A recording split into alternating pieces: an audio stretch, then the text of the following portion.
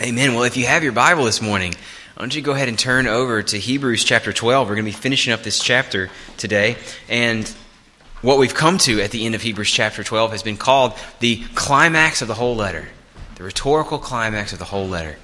If you're into literature, into the way that especially like ancient literature works, this is the part of the letter where you would be really geeking out. Unfortunately, because of this, for the sake of time and my own insufficiencies as a literary critic, you're not going to get a lot of the beautiful details that you could get if you knew what you're looking at and had time to really dig into this passage. But I hope that as we work through it together, for those of you who have been part of this series since the beginning of the year, you're going to be hearing allusions to things you should be familiar with by now, to the sort of main themes all through the letter, because he brings them all around here at the end of chapter 12. What he's come to here at the end of chapter 12 is a bird's eye view of everything that Jesus gives to us when we trust in him. A bird's eye view of what we already possess in him, and a bird's eye view of what we will possess when Jesus returns. Finally, what we get in this passage is yet another warning not to miss out. Because what Jesus gives to us now and what Jesus will give to us when he returns is only really good news for us if we know how to claim it. If we know how to put our stake into what he offers. So those are the things we're going to look at this morning in Hebrews chapter 12. If you found the passage, Hebrews 12, 18 to 29, would you please stand with me in honor of God's word as we read?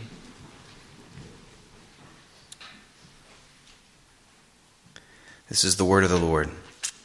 For you have not come to what may be touched, a blazing fire and darkness and gloom and a tempest and the sound of a trumpet and a voice whose words made the hearers beg that no further messages be spoken to them. For they could not endure the order that was given. If even a beast touches the mountain, it shall be stoned. Indeed, so terrifying was the sight that Moses said, I tremble with fear. But you have come to Mount Zion, to the city of the living God, the heavenly Jerusalem, and to innumerable angels in festal gathering, and to the assembly of the firstborn who are enrolled in heaven, and to God, the judge of all, and to the spirits of the righteous made perfect, and to Jesus, the mediator of a new covenant, and to the sprinkled blood that speaks a better word than the blood of Abel. See that you do not refuse him who is speaking. For if they did not escape when they refused him who warned them on earth, much less will we escape if we reject him who warns from heaven. At that time his voice shook the earth, but now he has promised, yet once more I will shake not only the earth but also the heavens. This phrase, yet once more, indicates the removal of things that are shaken, that is, the things that have been made, in order that the things that cannot be shaken may remain.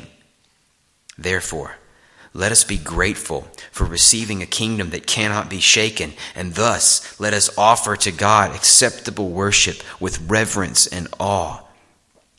For our God is a consuming fire. This is the word of the Lord.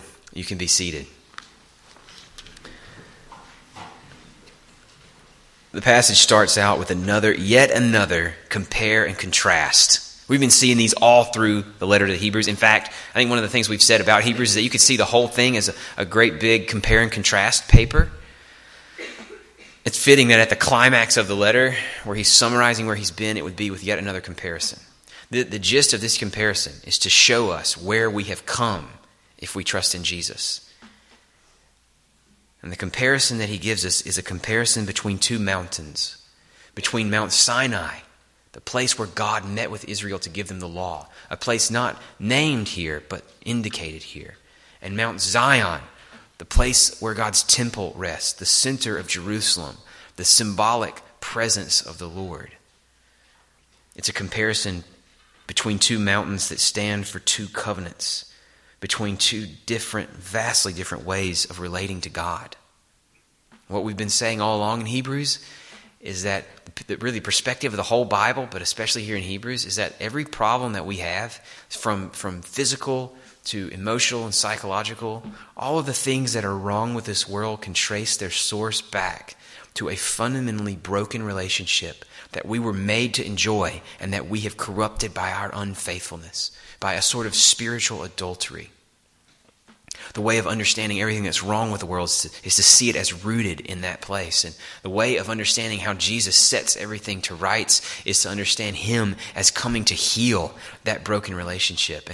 And these two mountains, two covenants, two ways of understanding how to relate to God, picture everything that Jesus has accomplished in a sort of before and after.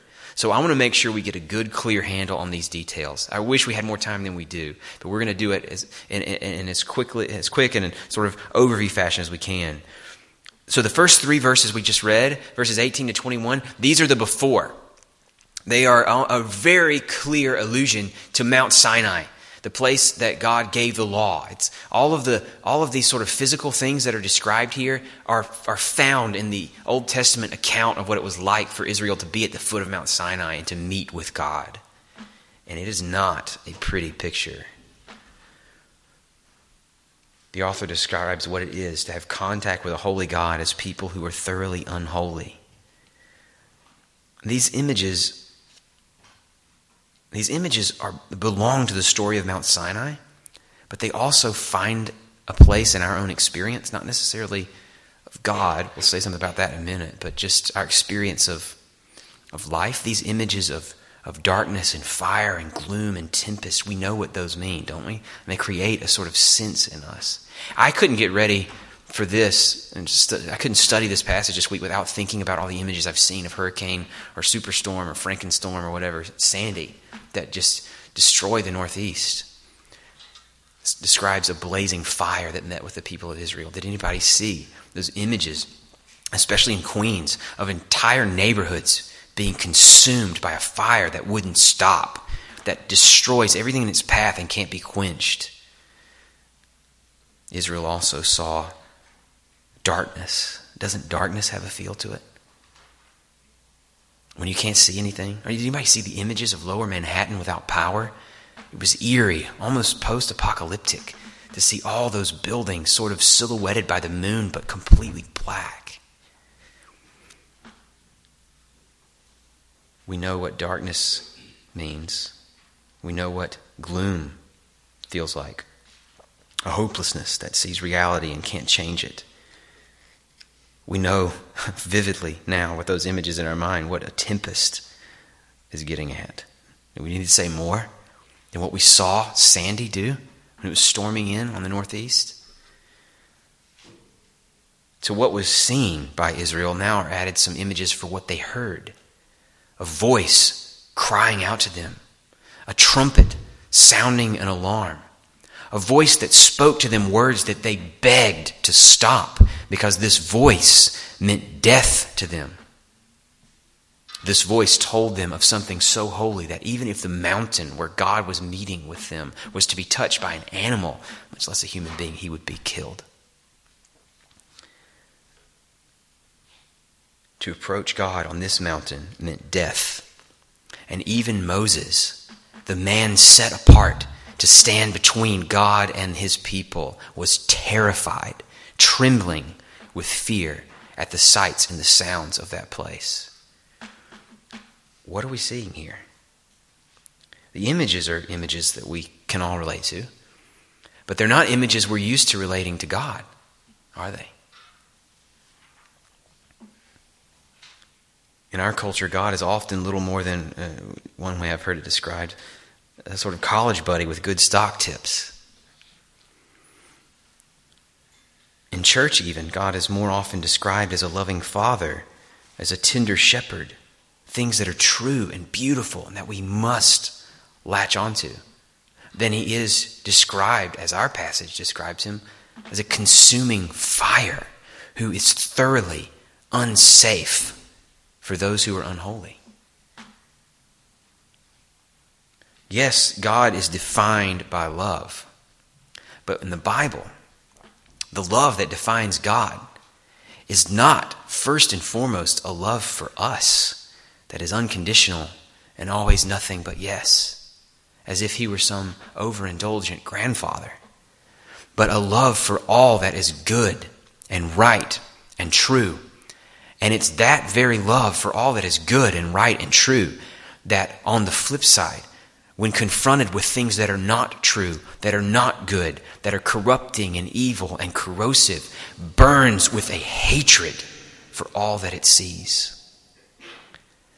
We know that this has to be right from our own experience, because the way that we define goodness often involves a hatred for things that aren't good.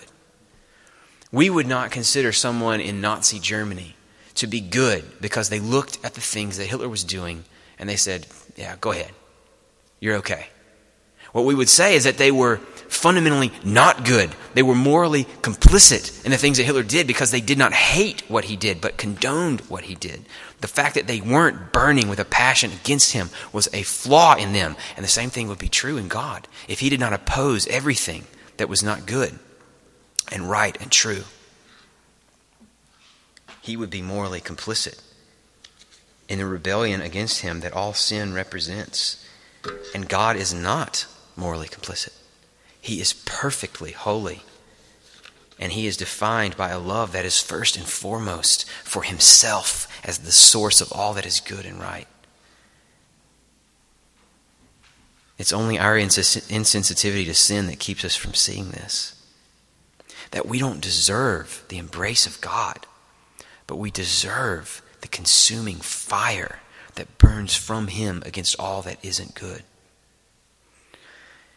You know the feeling that you get when you're around somebody who's clearly holding back from being complicit in something that is not good, that's going down around you?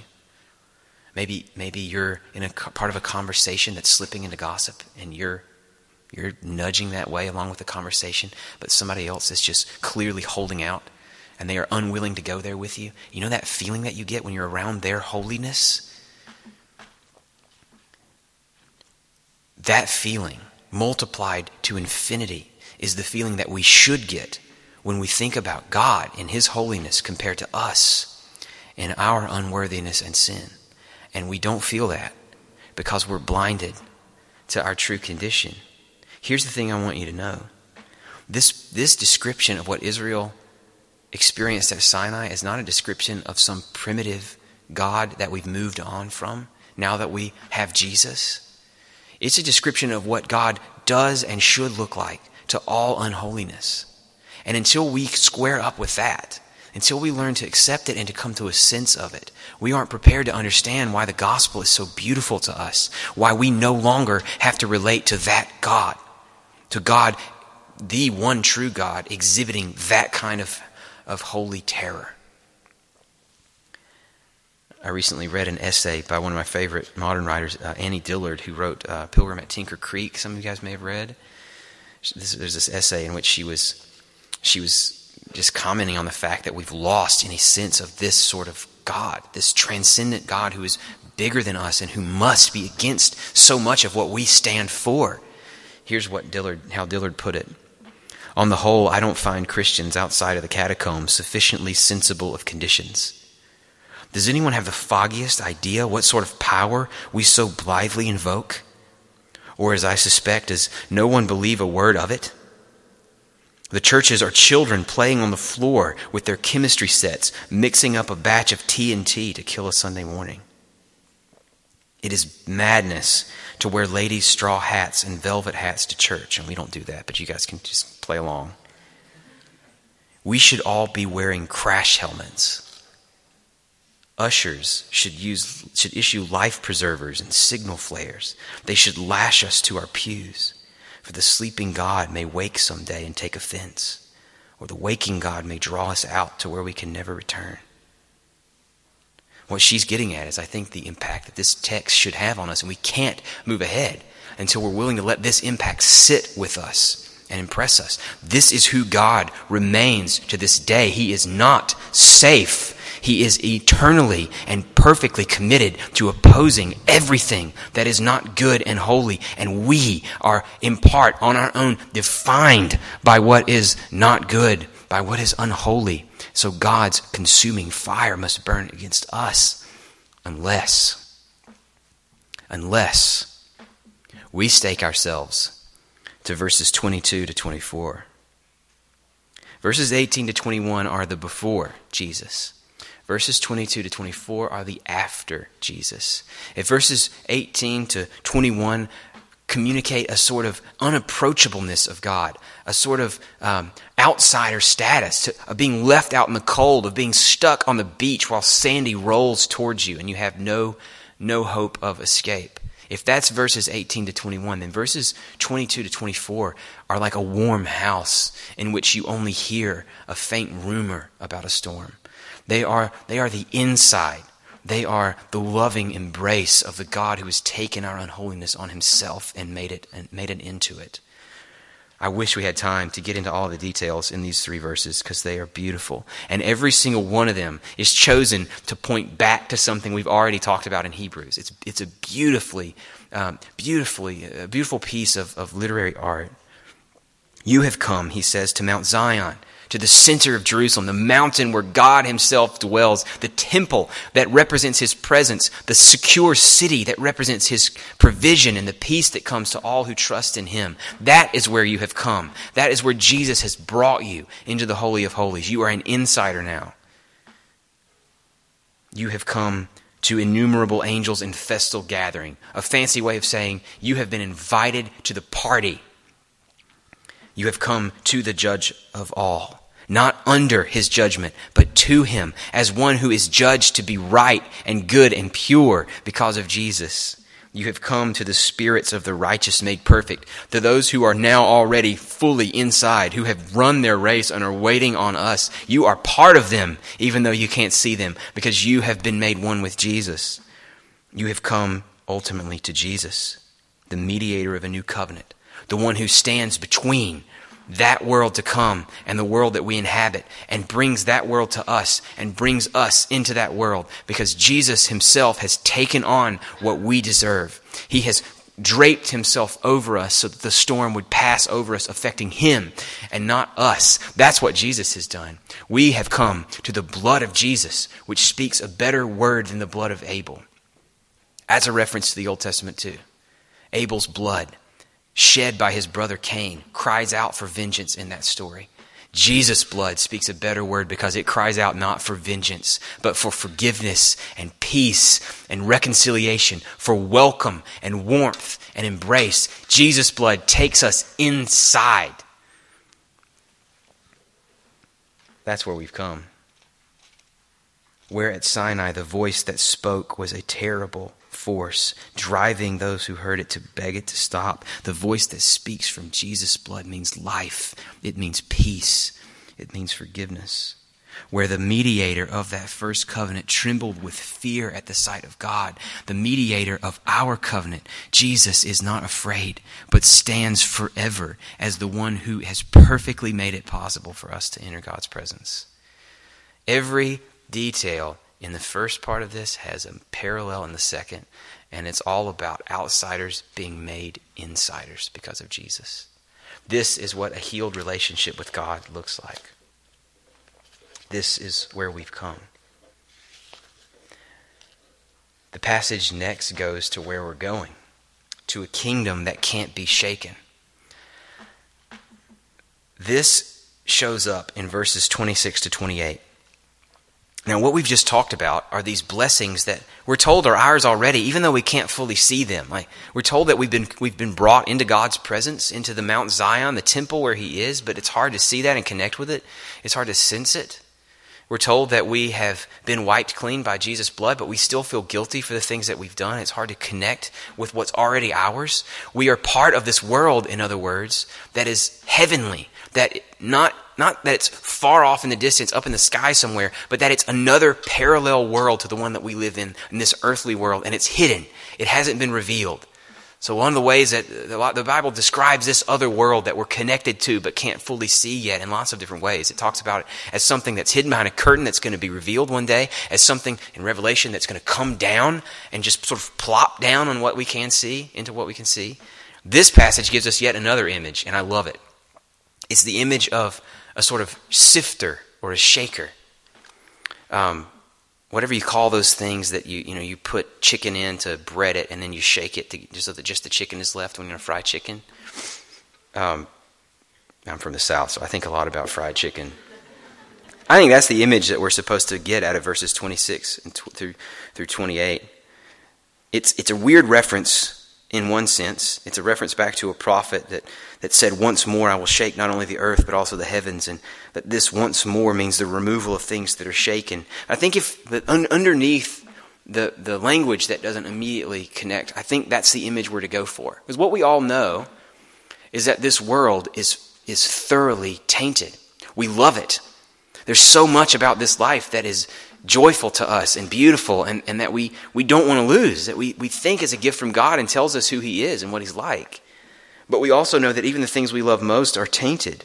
They're tainted because they're temporary. I love the leaves in the fall, especially in Nashville. They're just gorgeous. But it's like as soon as you start looking at them, they start disappearing. We took a trip for about a week last week, and when we came back, it's like they're all gone after a week. They don't last. Meals are this way sometimes. Sometimes the things that we eat are just so delicious, but the joy that we get from them disappears as quickly as we eat them. I love Crystal Burgers, for example, but those things turn on you, right? They're delicious going down if you can get them within 2 to 3 minutes off the grill. But within 5 minutes of eating them, let's just say they don't satisfy anymore. Time with friends is this way, right? Let's say it's a friend you haven't seen in a long time, and you see them. It's almost like as soon as you see them, you're already thinking about the fact that you're going to have to leave them. That even the joy you get from being around them is so temporary. Even our enjoyment of God is this way. Sometimes we're overwhelmed by the beauty of the gospel, by the promise that He is for us in Jesus. And other times we're just totally cold to it. Everything that we love is also tainted because it's temporary. It's tainted because it's threatened by evil without, by things that are beyond our control, that we can't control, that we can't stop, that threaten us and those that we love. It's threatened by death itself. And the things that we love about this world are threatened by the evil that's in us, because we are the problem. We aren't just threatened by problems outside of us. We are threatened by problems inside of us. We are guilty of the things that we despise. But what's coming is a full realization of the new world that's made possible by Jesus.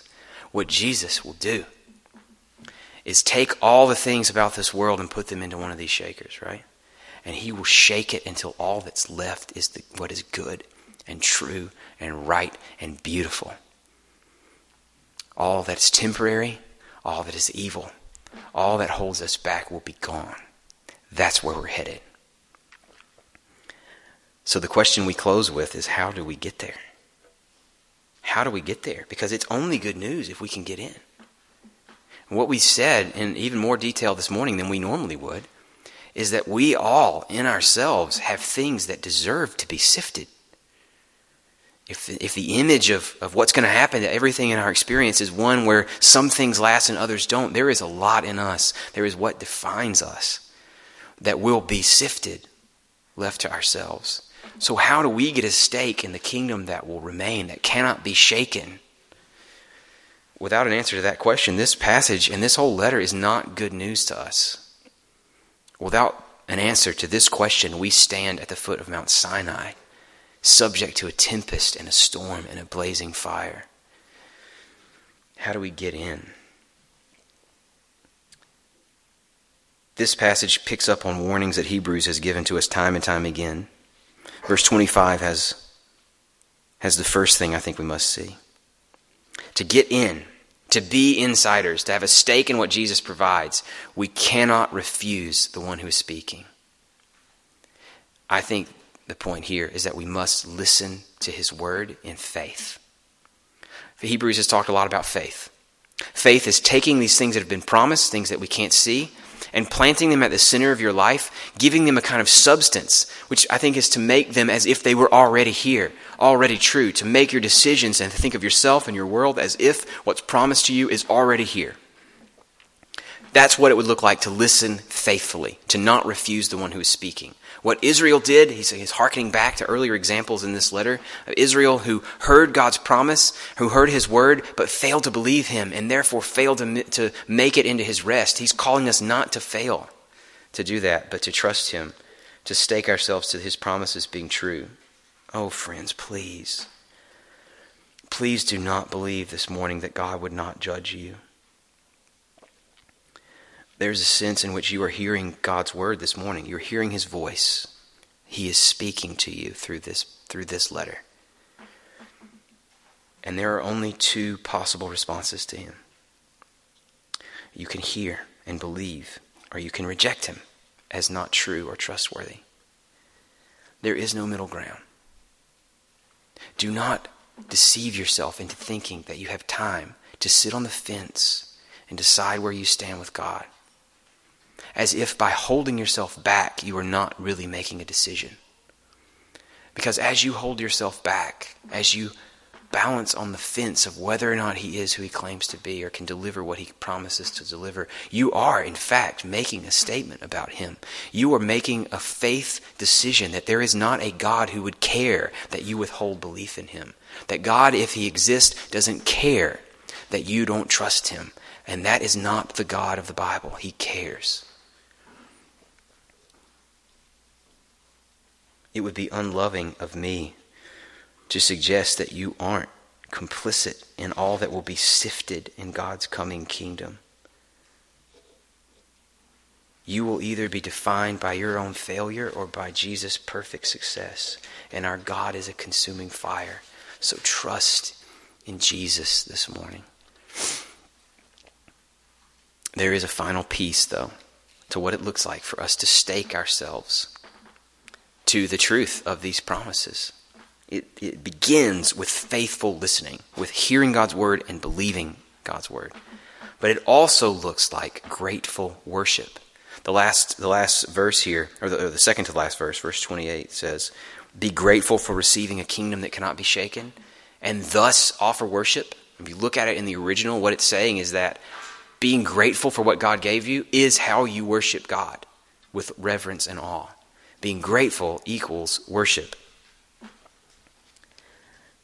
I think that's because gratitude recognizes that all that we have is what God gives us, that we bring nothing to the table but our own weakness and failure. What gratitude says is that everything we have has been given to us by God. Even the service that we offer to him is based in and driven by a grace that he's given to us. Just like a father, I've heard a great example before, a father who gives his child $1 to go and buy him a birthday present, right? It's sort of from the child and you appreciate that, but you'd be crazy to suggest that child, that the father is now $1 richer than he was before. He's not. And that's how we relate to God, not as those who serve him in order to make him obligated to us, but as those who give to him only what we have first received. And gratitude gets that. It worships him as the source of all that is good. Gratitude also worships him because it testifies that he is worthy of all that we are. What gratitude says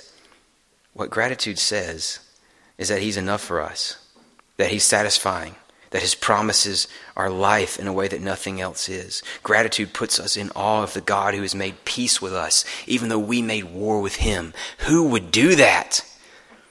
Gratitude is an expression of awe and reverence for him. And that's what it looks like for us to stake ourselves to him.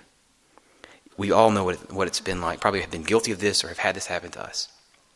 To receive a gift or to give a gift that is not received well. Someone who sees it and doesn't really want it, doesn't really like it in the way that you'd hoped. Isn't that what we would be doing? To take what God has given to us in Jesus and be anything less than fully satisfied in it. As if he failed to give us what we really wanted, what we thought we needed. Isn't that what we do every time we complain, every time we give in to fear or discontent? That is to fail to worship God. Our calling is to worship him by being grateful that we have received a kingdom that can't be shaken. That's how we get in. God help us. We want to be inside. We want the warmth, the embrace, the freedom, that comes from being your children. We don't deserve it, but we know you have promised it to us, and so we claim it and ask that you would help our unbelief in it, that you would give us faithful ears that hear and love what we hear, that you would give us grateful hearts that are so satisfied in what you've given to us that we don't need to turn anywhere else, that you would receive this worship because we bring it to you through Jesus. This is our prayer in his name. Amen.